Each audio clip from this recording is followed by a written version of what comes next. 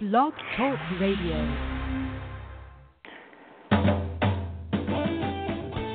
Welcome to the World of Ink Network, founded in 2011 by Virginia Grenier and Marcia Cook. Their vision was to start a radio show that helped writers reach their dreams. The World of Ink has a wonderful group of hosts who are dedicated to delivering shows to entertain and inspire listeners. The World of Ink Network shares resources that introduce tips, products, and services to help strengthen, support, and challenge those who love writing and the written word. Their hope is to bring not only authors, illustrators, and publishers together, but screenwriters, directors, and producers. New to the network will be a variety of special shows, bringing not only entertaining shows, but informative discussions on timely subjects. To learn more about us, go to www.worldofinknetwork.com or visit us on our Facebook and Twitter pages. Thank you for your support and enjoy the show.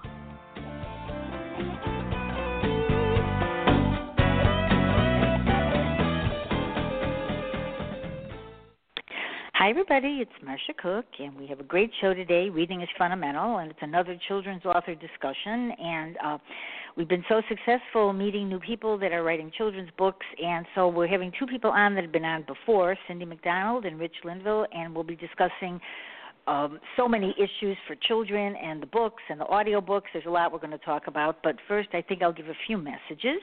Okay, next week, another children's show, and it's two new authors, and one is, I'm probably going to say his name wrong, but her name too, but Karen Vardaman and Philip Daminani Popcat. And both of them have really good children's books, and they're first-time children's book authors, so it's going to be a lot of fun. And we have two authors that are not new authors today, but we're going to talk about a lot of things and marketing. So I should say that Southern Owl Publication and Owl and Pussycat are very, very helpful to, because a lot of people that I've known for years, they're actually seeing all my posts now because I'm posting, they're posting, and both groups have been doing a tremendous amount to publicize my children's books, my memoir of Sailor Lewis, a Holocaust survivor, and my other books, which are romance and a drama. And so it's going to, you need all of this. We'll talk about that, but they've been really helpful, and Storytime has done a lot of my banners. We will be talking about some of that because it's really important to get you cannot always be posting. I mean, I was just mentioning to Cindy before that I've been posting along with them, plus for my shows. So it does matter because people are coming up to me actually and saying, I saw your post, which is really good because I always did post, but now I have everybody else posting too, and so it's really helpful and very affordable. So, and then actually Crystal from Southern Owl will be on in a week or so. Her and Genevieve, they are going to be talking about their company and what they can do for you. And then I also have Rachel Rubin coming on, who I've known for years but not known. She's with Red River, and she's going to be talking about blogging and so many different blogs that she has that are really going to be helpful to writers, and she'll be on the 7th of May. I can't believe we're going to be done with April soon. And actually now I know she has a lot of things because I started to print everything, and then I think I printed like 80 pages, so I didn't realize it was going to be that much. But so we'll have a good show talking about that. And, okay, I'm going to let Cindy and Rich tell you all about themselves, so we're going to go on. Okay? Cindy? Hi, Cindy. Yes. Hi, how you doing? Nice to hear you again. I know it's been a while, but it's, you've been on several times, and this is going to be a fun show. So tell everybody what you do. You do a lot of different things. Well, I started writing. I published my first book in 2011, and it was a murder suspense series called Unbridled. There were 5 books to the series. I went on to write a romantic suspense series, Black Ops. The first 4 series. Presently, there are 5 books to that series. Then I went on and wrote 3 children's books, the George the Pony books, about a pony who lived here on our farm. His name was George, and he was the most cantankerous, orneriest little pony, and he used to boss our big, huge, I live on a thoroughbred farm, and he would just boss those thoroughbreds around, and I watched him in the pasture, and I thought, he's just a little bully, that little snot is. And so I started writing stories about what George did because he was out there telling me a story. And I wrote 3 books, George the Boss, George Goes to Camp, which is a diversity book. He goes to a pony camp, and there's a donkey there, and donkeys don't belong at pony camp, so it's learning to accept others for who they are. And then George Turns Green, which is the message is, hey, get your jealousy in check. And I have found that these books have become children's standards. They love George. And George, like I said, he's a real pony. He no longer lives on my farm. He now lives on a place called Blue Ribbon Farm in Aliquippa, Pennsylvania. And kids come visit him all the time, and the man who owns Blue Ribbon told me every single one of those kids come there knowing who George is before they even get there. So that's pretty good. And then I write, of course, the Fiona Quinn mysteries, which I have written for anybody from age 10 to 110.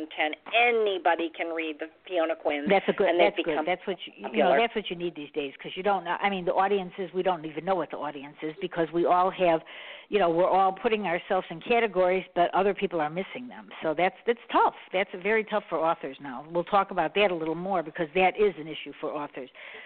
And I listened to your book today. I listened to your book and I listened to Rich's book today because I wanted to hear them on audio, and so we'll talk a little bit about that, because my 5 books for children are on audio, and I think it's really important, so we're going to talk about that. And Rich, how are you? Fine, doing real well. I'm glad that you came on, and I met you a couple months ago online. You have a wonderful page on Facebook, and you can talk about that in a little too, because there are so many children's authors out there, which is one of the reasons I started doing the children's shows again, because I'm seeing all these authors and these first-time authors and seasoned authors, and they need some help out there, and so that's why the shows are going to be talking about reading, how important it is. And so tell everybody a little bit about yourself. Well, I started teaching in 1968 in a small school, enjoyed teaching for 48 years, and then I retired, and my wife said to me, "You're bored, honey?" And I go, "Yes, dear." She said, "Call your granddaughter and ask her what kind of books she likes. You've been telling stories for 48 years. You might as well write them." That's right. So in 2016, I called my granddaughter, and she said she liked unicorn jokes. So one of my first books was Unicorn Jokes for Kids. And then my grandson likes fables, and my granddaughter was in ancient Egypt. She loves ancient Egypt. And then after a while, I began to realize that not only books for kids, but also books for adults in terms of a growth mindset for kids that adults can share with kids, because research shows that the kids that are successful are the ones that have a growth mindset, that the ones that take the risk, the ones that are willing to make mistakes and say it's okay to make a mistake and there's nothing wrong with making a mistake. That growth mindset is what many successful people have. And so if you can get the kids to have a growth mindset, that's what I dealt with as a teacher, the kid who says, I'm lousy in math, or I hate math. And I said, well, you can hate math, you just have to see a pattern. What pattern? There's no pattern. I said, yes, sir. See, A plus B equals B plus A. 4 plus 3 equals 3 plus 4. Oh, I get that, but I still hate math. I said, you can hate it. Just realize that it's important to learn for some jobs you might have, but you just have to see the pattern. And so kids, as a teacher, I dealt with a growth mindset for 48 years. Even when I taught high school and college, there were the kids that said, I can't do this. And I said, yes, you can. Oh, it's too hard. No, it's not. You just have to see the pattern. Once you see that, you'll be fine. And the different ways that students learn, I soon learned after I first started teaching that there are some kids that learn by listening. They don't learn by reading a book. Right. And I had a girl who was absent for a week, and she had straight A's. And she comes back, and I said, "Are you ready to take the test?" And she says, "Yes, I'm ready." She took the test, and she flunked it. She'd been in the hospital, and I said, "Did you read the chapter?" And she says, "I read it 3 times." I said, "Wait, you're in band, you're in chorus, you love to sing, you play a musical instrument. I think you learn by listening." She says, "What's that?" And I said, "That means that you have to hear me talk. When you hear me talk, that's how you learn, and that's why you did do well on the test. You're an auditory learner." "Oh, is that what I am?" So I realized that there are 4 different ways that kids learn. One, or actually basically 3: visual, auditory, and kinesthetic, where you need the Lego toys for them to build things and to become the engineers, where one of my students that was always building Legos is now an engineer. And the parents are so proud of him because he hated school. He didn't like school as such, except that he loved to, in my class, to work on the Legos and to build things. And I kept telling the parents, just keep buying Legos for him and have him get creative and build things, because he can think 3-dimensionally. And so those are the kinds of things I found in my teaching. And I've written, since 2016, I've written 80 children's books and for some adults. Amazing. And I've written 50 audiobooks. I've published 50 audiobooks. So I'm still having fun, and I'm enjoying doing it. Yeah, you know what? I listen to your books. Your books also, and Cindy, both of you could ask each other questions. If you have a question, just feel free to ask each other questions. And but I was talking to Cindy a few seconds ago before we got on the show, and we were talking about audiobooks, and and I know that all 3 of us have audiobooks out there. So Cindy, do you want to talk a little bit about that, or ask Rich something? I mean, because we all have them, and certainly that you just said how kids listen, Rich. I mean, I think parents are missing something by not understanding the fact that maybe if they let their kids listen, they might, do better, as far as even reading if they look at the book. So, Cindy, anything to say about this, which I know you do? Well, I have all 3 of the George books are on audio, and the narrator, of course, is the wonderful Kevin Egan's, whose voice is extremely smooth. Much like Rich Linville's voice. I think he has a very smooth voice, Rich. Very nice. Rich, do you narrate your I also own have book? Kevin has done some of my books also, right. No, I've learned to have fun picking different narrators. Unless I have a particular story that a certain narrator I think will do well, I usually listen to 15 or 20 or maybe more narrators, and then I'll sit down with my wife and we'll narrow it down to about 3 or 4, and then I'll say to my wife, "Okay, honey, which one do you like the best?" And she says, "I like that one the best." And I says, "Okay, that's what we're going for," because she's the artist, she's the painter, she's the one that picks the one that yes, is just perfect. Today she well, picked I think one you that have was a about very Mr. Rogers voice. Yeah. I think you should start narrating, buddy, because you have a Mr. Rogers voice if I ever heard one. I've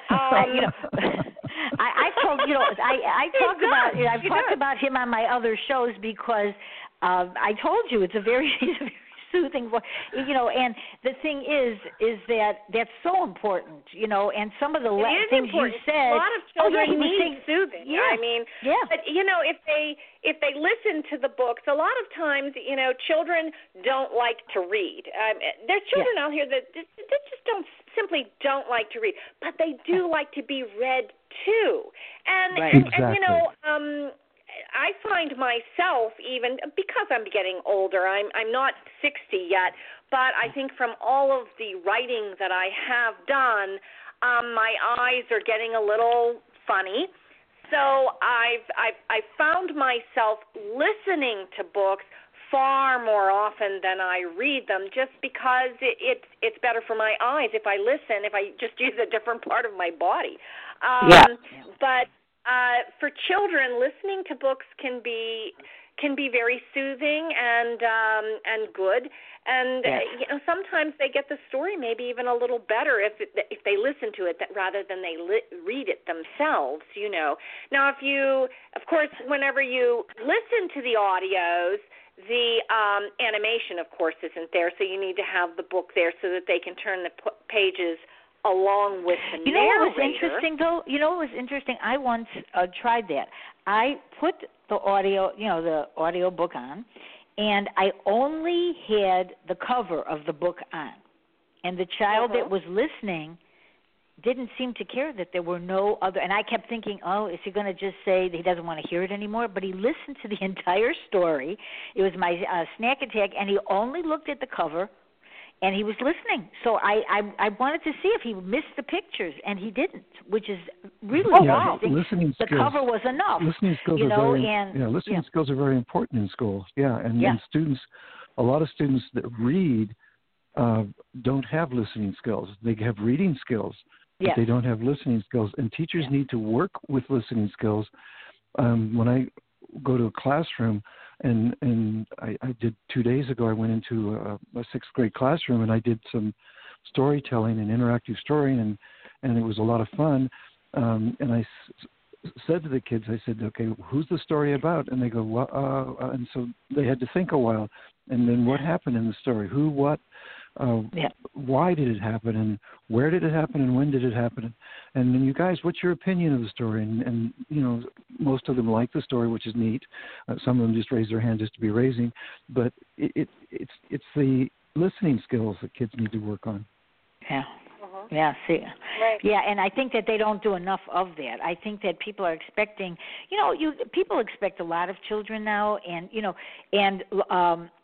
you also see that they're on their the readers, they're on these things, but the parents aren't exactly reading to the children, and so I think that going back, they need to probably do these things because you really have to have reading skills in life. I mean, and it's really like important. I pointed out to you before we got on air is I'm somebody who pays a lot of attention to people. I'm a people watcher. Yeah. Well, authors do this. Yeah. Yes, and yes, most authors do.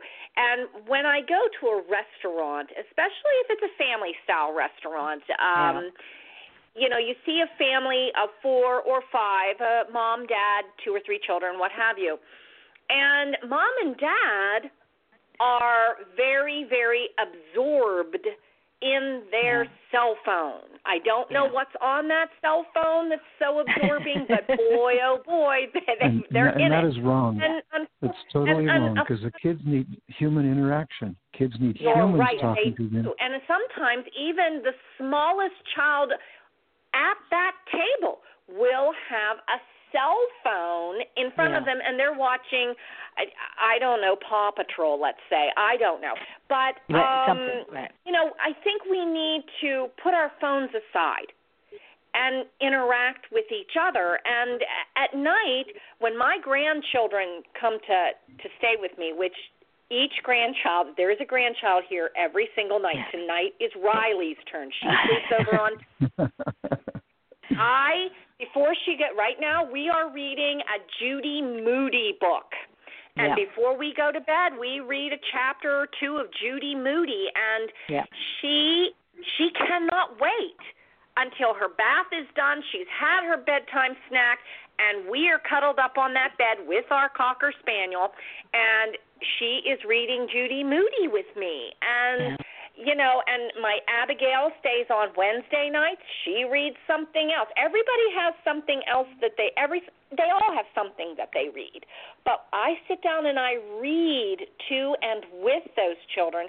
And because Riley and Abigail are 1st and 2nd grade readers, a lot of times I will read, but I'll point out different words and make sure they are grabbing their sight words and things like that, and it works. It works.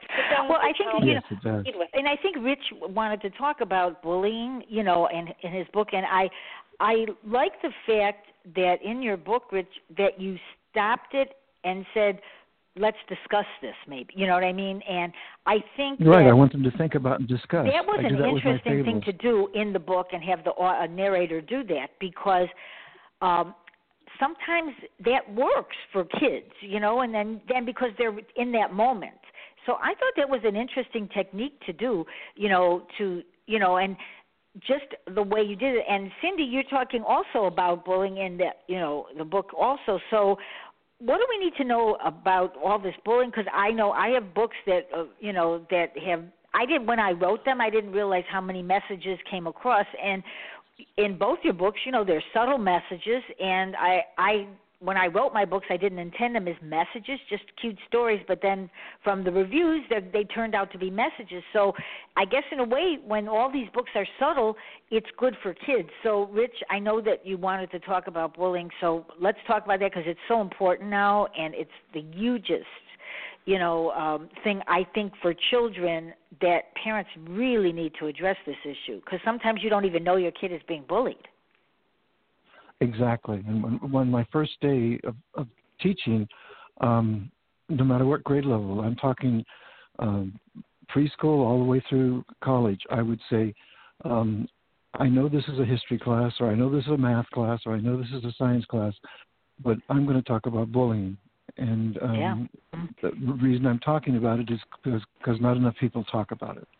And I said, I want to hear what you think and what's your opinion. And then the class discussion would be phenomenal. I mean, kids, it didn't matter what age, they would talk about what they thought about bullying and how they felt about it. I had one 8th grade class where a couple of days after talking about it, I sent somebody down to the office, and a hand went up, and he said, Mr. Linville, Marty's a bully. And I said, what? I said, Marty's the smallest kid in the class. Yeah, but he's a bully. This was 8th grade. And I said, I can report it to the police. I can report it to administration. I can report it to parents. I can have a conference with his parents. And the kid said, it won't do any good. And in those days, we had to report to Child Protective Services. And I said, well, why don't you think it'll do any good? Because he does it before school, after school, at the bus stop, no matter where. On the weekends, it happens all the time. And he won't stop, because we tried to get him to stop. And they said, I said, well, what do you want me to do? And they said, give us some ideas. Just tell us what to do. And I said, well, do you guys travel in groups? What do you mean? I said, never travel alone when he's around. Always be in a group. And then what? Well, if he starts to pick on any one person, you go up to him, between him and that, and I don't call them the victim, because they're not a victim, they're a target. Right. And so I say, just go up to the target and say, walk between the target and the bully and say, that's not okay around here. You don't do that around here. And so I waited a few days and sent Marty to the office again. And I said, okay, you guys, how's it going? And they said it worked. At the bus stop, Marty was picking on somebody, and we all walked up between him and the person, and we told him to stop, and he just grumbled and mumbled, and he walked away, and we said, we're not going to allow you to do that anymore. So I said, let me know throughout the year how it goes and whether he turns out okay. And so from time to time, I would just send Marty to the office to pick up something for me, and have the office hold things, and they would say, it's working. We're staying on top of him. There's nobody here that he picks on, and we make sure that he's not doing it. So it was a team effort. It's a group effort. It's attitude. They made a movie of people in Grand Central, or in Central Park in New York, and the video showed different people walking through the park. Then they went to some criminals that had been arrested, some muggers, and said, who would you mug? And the people that walked by, the muggers would, in the movie, they would say, I wouldn't mug that person. I would mug that one. I wouldn't mug this one. I wouldn't mug that. And they looked for a pattern. And the pattern was the people with their head down, not paying attention, with slumped over shoulders. Those are the ones that the muggers said they would mug. The people that were walking straight up with their chest out and looking around and paying attention to their environment, they said they wouldn't mug. And so there's a lesson there in terms of, if you're going to walk through Central Park, you better be careful how you walk. And if you're going to walk through life, watch how you act with people and what you do and what you don't do. And so with me and my two sons, one was, I asked if he was ever threatened by a bully, and his answer was, yeah, Dad, once. He was mad because I got to teach my two boys when they were in 8th grade. And so I said, well, what happened? He said, well, he came up to me and says, I'm going to beat you up because your dad gave me a D in science. I said, what did you do, son? He says, Dad, I looked at him and I said, let's both go together because he gave me a D in science also. So we'll both go next. And he started laughing so much. He started laughing so much. And I said, John, will you give me his name? And he says, no, John, I'm not going to, no, Dad, I'm not going to give you his name. Otherwise, because I don't want you to be mad at him. We became best friends after that. So he lived with his D for years. Yeah. It's just sometimes the simple things that people can do to change things, and I think that, when parents are looking for books, and if they see these books, because if they're reading them, with their children, maybe the child will then say, oh, guess what? This happened to me today, or that happened to me, because that's how kids are sometimes. They just don't want to say things because they don't want to get in trouble. Yeah. They think they're going to get in trouble. And I always said, if somebody's bothering you, you're not the one that's going to get in trouble. They are. Don't be quiet because they want you to be quiet. The bully wants you to keep your mouth shut and say nothing and to be afraid of them. I said, they want you to be afraid. When my youngest son was in 5th grade, he came up to me and he said, Dad, there's somebody picking on me in school. And I said, well, son, what do you want to do? I said, well, I can go talk with the parents. He said, no, it happens after school and before school. I don't think it'll do any good. I said, well, nearby there is a Taekwondo karate school. Do you want to go there? He said, yeah, I want to go there. And so I put both of my boys in there. I think that's a great thing. You know what? Honestly, that is something they should teach in schools. I took karate for a while, and then they had children's classes. I would see them come in afterwards, and I used to say that I think it's really good mentally, and it gives them confidence. I agree. And I think I don't know why they don't use that in schools, because I do think that would help a lot. I agree. Yeah, I don't know. And along with PE, just have self-defense classes. What was neat was after a few days, or I guess about a week of the karate class, I said, well, how's it going with the bully? And he says, he doesn't bother me, Dad, because he knows that I know how to take care of myself. I said, did you say anything? He says, no, he just knows. In other words, the bully can sense sometimes that you don't mess around with me. I can take care of myself. I just think sometimes that things, the simple, easy method of teaching children can be from a book, because you're not really they're just reading it, and then sometimes that sinks in a lot better than trying to explain things, because they could see things. And I mean, Cindy, and the audio book that I heard, the way Kevin did it too, yes, it is like not a heavy, intense message. It's just simple, and it just comes out, and the child can listen to that without, thinking it has to be so, sometimes it's too complicated for kids, and you need to have it. It's just, in the book, it's short, but it goes right to the point. So I think that's an important thing also. In George the Boss, I show you how George is bullying these big thoroughbreds. You don't have to be big to be a bully. But like you, Marsha, when I was writing George the Boss, I was simply just writing a story about the pony out in my pasture. I was writing this for my grandchildren. I did not have the intention of writing an anti-bully book. I mean, it just wasn't my intent. And then when George the Boss came out, all the teachers at all the schools were using it on anti-bully day. And it became the anti-bully book that's the thing. We're pointing at, and I was like, wow, I had no idea I had written one.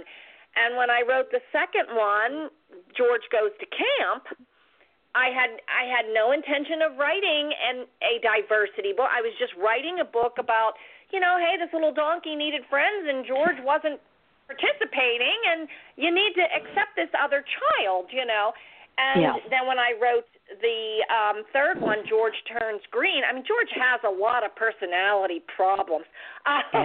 George Turns I just pointed out that when we brought the new pony home for our grandchildren, we brought this, I mean, all the ponies in the book are real, and when we brought Ebby home, he was not happy to see her.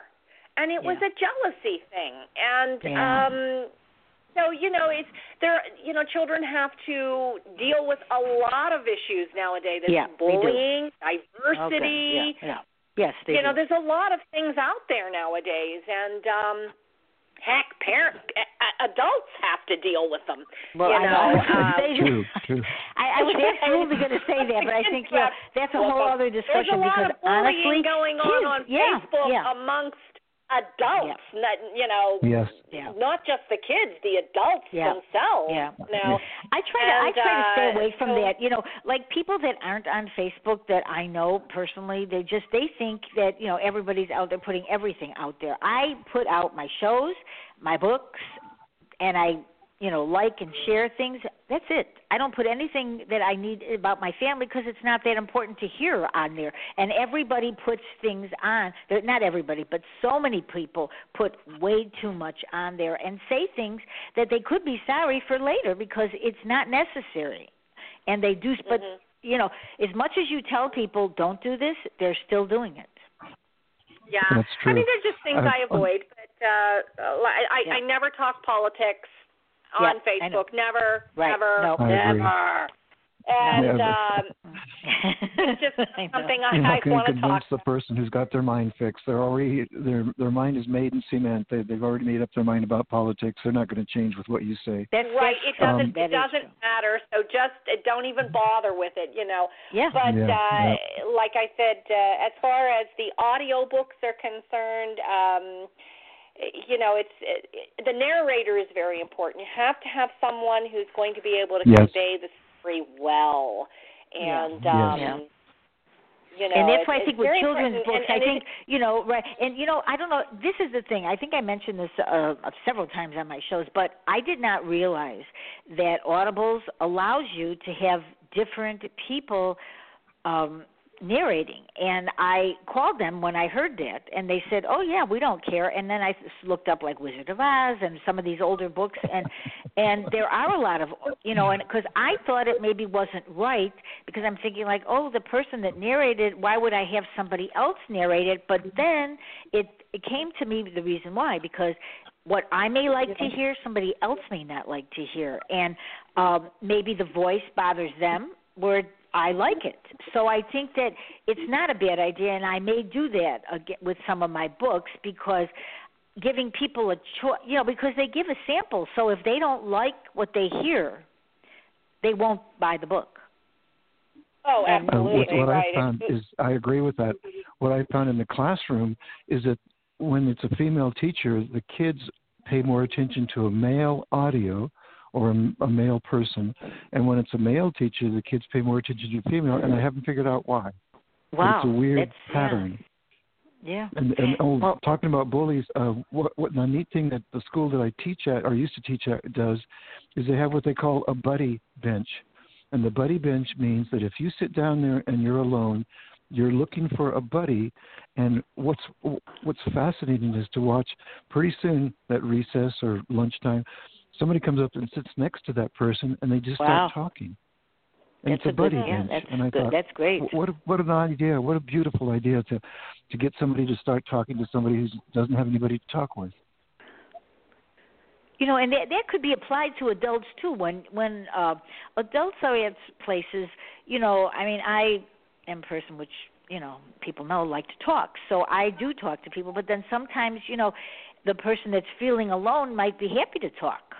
So saying hello and striking up a conversation isn't always a bad thing, and I think that sometimes people don't, and it might be good for both people to be talking to each other, like you said, Cindy, I do watch.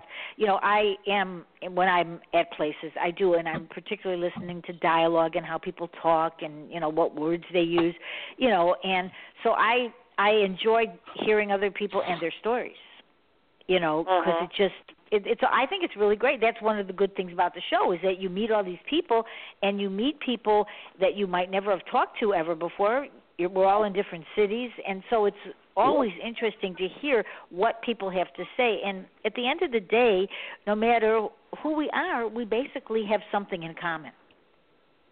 Oh, absolutely. Yes, absolutely. absolutely. I'm one of those people that when I'm in the grocery store, especially if I'm standing in a long line, I'm like my dad. My dad was like this. He'd just turn around and start talking to the person behind him in the grocery line. And when he passed away, we were at the funeral home, and these three young women were kind of lingering in the door, and my brother came up to me and said, "Who are those young women?" And we're talking, very young, late teens, early 20s. And I said, "I have no idea who they are, Ronnie." And he said, "Well, I don't know who they are either." I said, "Well, I'll walk over and find out." And I went over and I said, "Can I help you?" And they said, "We came to see Ron Scheibner." And I said, "Well, he's here." And I said, "Do you know him?" And she said, "Oh, we work at the Stop and Go. He used to come in every morning and buy coffee and tell us a joke." Yeah. Oh. See, that's so nice. I mean, right, yeah. It is really, you never know anything like, about your parents or your sisters or brothers or who they talk to until something happens. Then you might, they may be doing that, coming there to see them, and you don't know who they are, Right. And these they've had three young girls interactions. in the middle of my dad's funeral was in the middle of a horrible snowstorm, and those girls came out in the middle of an absolutely horrible night just to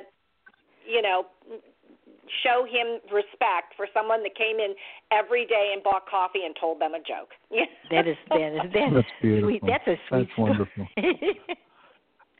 And I think all those are moments that, I noticed, Ron, okay, Rich, you have, I'm now saying Ron from your father, but no, Rich, I noticed that you have so many books out there. I mean, and I used to be a faster writer, but I'm not as much anymore because I think about too many other things than I used to think of when I started writing. How long does it take you once you decide you want to write something? Usually takes me a week to 2 to 3 weeks, depending on the story. Yeah. I've even done one story in 2 days because it was just meant so much to me, and it was just one of those, okay, I gotta go. And so my wife will be, I have a laptop, and so my wife will be on the phone, or she'll be watching television, or she'll be doing something, and I'll be writing away. And so it's just, I'm a two-finger typist, and so I use PowerPoint because I use clip art, and I can layer my clip art and move it around, and I can, with PowerPoint, I can get it the right size, which is a little bit bigger than 6x9, because I used to do 5x8, but I learned that most kids like 6x9, and I've done a couple of books, 8x10 and 8.5x11, a couple of books on that. But I find 6x9 is usually the size kids like to hold and to carry and to work with. Yeah, see, I think, that's a good idea, because I think sometimes, naturally when I'm writing, I do a lot of note taking, and I just, whenever I'm somewhere and I think of something or watching TV, I'm always writing notes about scenes. I mean, I see things as screenplays because that's really how I started writing screenplays. So that's how I see it. But I think, and I promised myself last month that I'm going to write some other children's books because I have it in my head. I just don't because I'm writing other books. But sometimes for me, I'm so involved in the characters that they start talking to me, so I don't want to confuse that by having other things, other characters talk to me beside the ones I'm writing in a, like, let's say a romantic comedy, and so I think, though, to have 80 books, that's a lot of books. Well, mine are short books. I only have like 24 to 30 pages because Well, that's right. That's fine. Yeah. I like that format, and it's a format that does well for me. You mentioned clip art. I think, at the beginning when I started, we did a lot of clip art, and then I used Mikey Brooks for my illustrations. But I think, if what was unusual, and I feel, is that sometimes the clip art, nobody ever knew it was clip art. They just had no idea. How does anybody feel about that? I mean, that's a good way to do it. If you don't want to have an illustrator, clip art is, there are really a lot of good pictures out there that people can use. I'm a retired teacher. No, mine are all done by an artist. Vicki Froelich does all of my drawings of George. And that's what takes the book so long. It takes me a year to produce a George book. Oh, my gosh. Because it takes years to draw all those fabulous pictures that Vicki does. And what she does with George is, it doesn't even begin to show that woman's talent. That woman is so unbelievably talented that George is basically like drawing, stick stuff for her. She's just so fabulous. But it takes a long time to get all that detail together. So it takes like a year to produce a George book. Yeah, Mikey Brooks, he's also an author, illustrator, and he Virginia, my partner with the World of Ink, when we were doing shows, I met him through her, and he's got 5 kids, and now he's a stay-at-home dad, and he's got new books coming out, and he illustrates, and he's really, really good. And he's done my logos, but I also, a lot of times for my covers, I find pictures. It takes me forever, but I do find pictures, and Fidelity Publishing, she puts it together, really great because she was a graphic artist. But there are so many ways that people can do things now, where it can be less money for people if they do use clip art. So do you use are all your books clip art, Rich? Or? All my books are, or they're photographs, and okay. I find Pixabay.com has public domain photographs and clip art. What's it called? And then also, what was it? What's it called? Pixabay. Oh, Pixabay. Pixabay. Pixabay.com, and they have a lot of free clip art. But then also I purchase clip art that's Me too. going to fit with the story. And when I purchase the clip art, I make sure it matches the story and it's going to do what I want it to do, and it fits the way I want it. Yeah, which allows you then to do books faster, right? Because you're just working with yourself there, beside an editor, or whatever. But then it comes out, But I do a lot of editing, re-editing, and changing, and let's put this over here. Oops, I don't like that. Let's try this that way. Yeah. So you're always re-editing. Yeah. I think, I think that people don't realize that they can, so if people are listening and they really have some words that they really think are great text, and, if they can't afford to go to an illustrator, which some illustrators are very reasonable, and I think people don't realize that there are a lot of illustrators out there that are reasonable. And Rich, you have a lot of them on the site. We should mention the Facebook page. You want to talk about that for a minute, because you have so many people on that page now, and each one brings more friends and illustrators, and it's a really good page. So do you want to talk about that a little? I'm amazed. Because it's really I'm helpful. totally amazed. What happened was, I know. A month ago or so, I started with 2 people, and I had books for children, and I started posting books that I thought that teachers could use in their classroom. And so I go to schools and I say, I have a group called Books for Children, and it talks about books that are really successful with children. And so I do the old books as well as the new books, and then now I'm up to 650 members, and they're all phenomenal. They're active. They're active. That's members. the thing. Yeah, and because I belong to a lot of groups, but this is an active group of children's authors and publishers and illustrators. It's good. Cindy's on it too. Yeah, we're all on it. Yeah, I joined about 2 weeks ago, I think. Yeah. And what's neat, Cindy, is I had a father send me a message saying that you changed how I teach my son reading. And I go, how's that? He said, my son hates reading. He's always hated reading. and you made a book called Johnny Appleseed in audio. And I said, yes. He said, my son listened to that, and he read along with your book, and now he wants to plant an apple tree in the backyard. Wow. So we have to get the directions, and he has to follow the directions. And Great. he said, you've motivated my son to read. And I realize now that for him, I have to get an audio book and the paperback book, both, so that he can interact with the pictures. See, that's really great. But he can also, he listens. That's what's really good about that then. See, because, and then there's this Magic Bean bookstore. She's an online bookstore, and she's terrific. I mean, it's really a good group. And, it's the story that you said the last time you were on the show about if a child doesn't like reading, I think that was I keep talking about that, and I'm telling my friends this, because the truth is, then you said, well, don't let them read that book. Get them something that they want to read. Don't make them read. Exactly. So, I mean, get a magazine, get a book that they're interested in. If they like skateboarding, get a magazine about skateboarding. If they like horses, get a magazine about horses, and sit down with them as a parent. The parents have the main responsibility. Schools are secondary.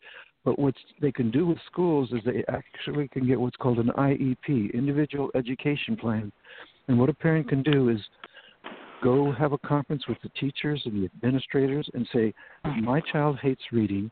I don't want you to force them to read. Waldorf schools do this. They don't teach reading to boys. Boys, as a teacher, I had to help children overcome their hatred of reading. And so, especially the boys. And so what I would do in my classes, I'd have all kinds of magazines and all kinds of books. And I had banker's box filled with books. And then I would say to the kids, okay, pick the book you want to read. And they'd go, really? We don't have to do the other book? And I said, nope, we're not doing the other book. You can do whatever book you want. And some kids would say, I read real well, but I want to read an easy book. And I said, go ahead, read an easy book. Or some kids would say, I want to try a hard book this time. I'm going to go for a hard book. And then I would have them get up and talk about the book, what they liked and what they didn't like. And you would hear other kids raise their hand and say, I want to read that book after you. And what it was basically a book club of kids talking with each other about books and motivating each other to read.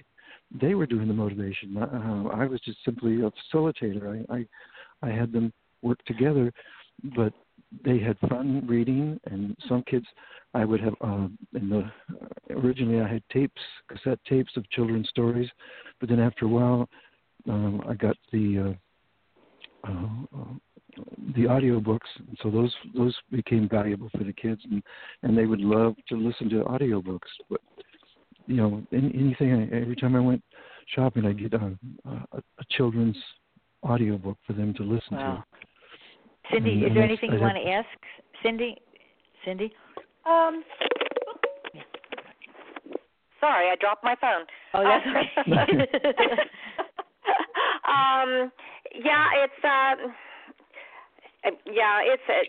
Reading is so important for the kids. I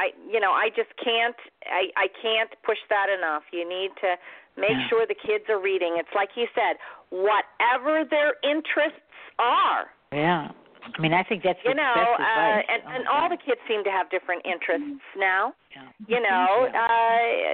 I know a lot of little girls who, like you said, loves unicorns. I know my Abigail is just nutso about unicorns. So find books about unicorns. Mermaids seem to be a really big deal right now. Yeah. It changes. It does. And there are thousands and thousands and thousands of books out there. And see, that's the thing. So, I mean, and if there's children's authors listening today, if you want to be on the show, just let me know, because I'm really, I'm feeling much stronger about this now, because I've realized that how hard it is to get kids to read and to get their parents to keep buying them books, because, and it doesn't have to be a book that they like. It should be what the children like to read. I mean, this is really good advice, Rich. I mean, I think, because sometimes people will say you need to read this, you have to read this, you need to read, and kids, you're right about boys, because a lot of boys don't, and a lot of boys do, which is really great. Since Harry Potter, I think that changed a lot of the way boys view books. I agree. Harry Potter was the biggest godsend to my classroom.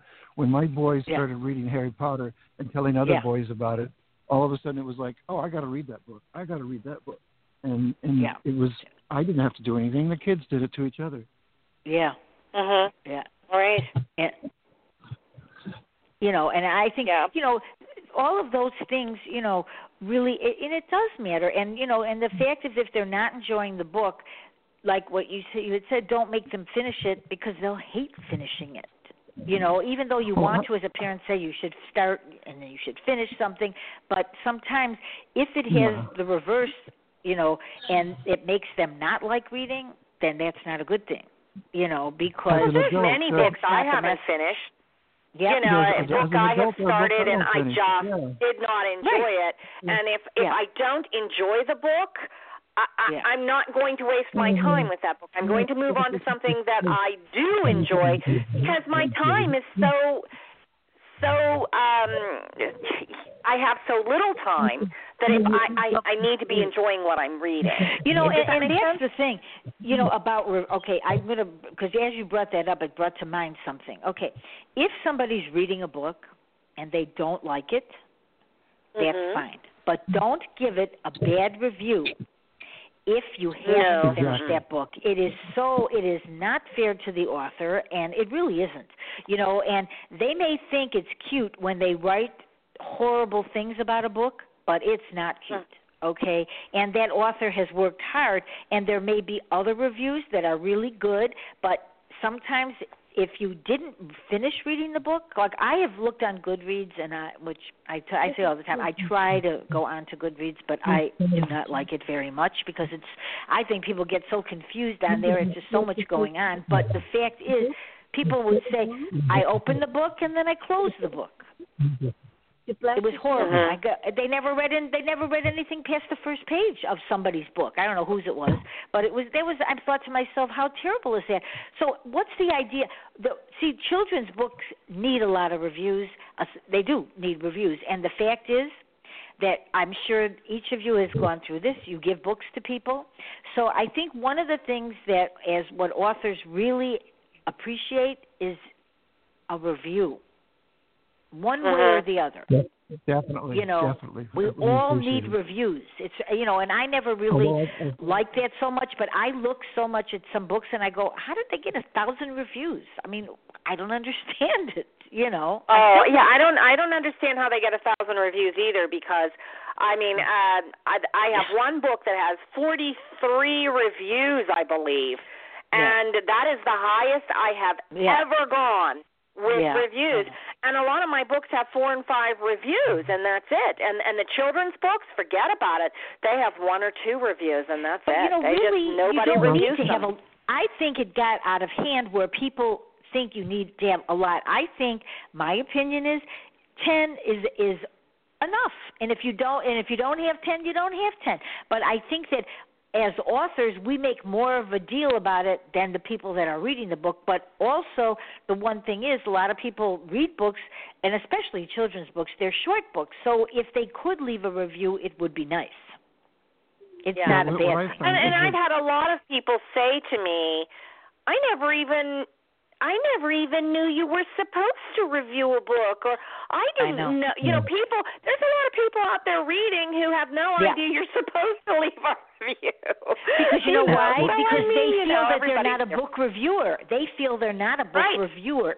That's right, and that's a hard thing to get across to people. They go, well, what should I write? I go, well, write whatever you want, and I don't know who some of these reviews are from, and I think what Amazon has started to do, they're taking off reviews of people that just because you know them. Well, then that's ridiculous. Well, it is ridiculous, because I'll tell you what, I have a review on one of my books, one of my older books from the Unbridled series, so this is way a long time ago, and the review reads, I did not buy this book. I did not read this book. I just decided I don't like it. And they gave me 1 star. That's terrible. Oh, my And God. it's like, wait a minute. The person literally said they did not buy it, nor did they read it, and yet Amazon has left that review there. Oh, my God. Oh, my and God. it's like, yeah, really I'm like, terrible. what? Yeah, but yet that book that I told you that had 43 reviews, it actually should have about 52 reviews because they have removed reviews Oh, they do from take that out book. I know. That they Did felt you notice as though that? the person knew me, and actually the person did not know me. I you know. know, so you notice I have results. Do you notice that with getting book reviews, Rich? I mean, that some of yours are gone? I've complained and had them put back on some of them. Yeah. Others, it's just you just keep complaining and nothing happens. Right. Yeah. I had one father.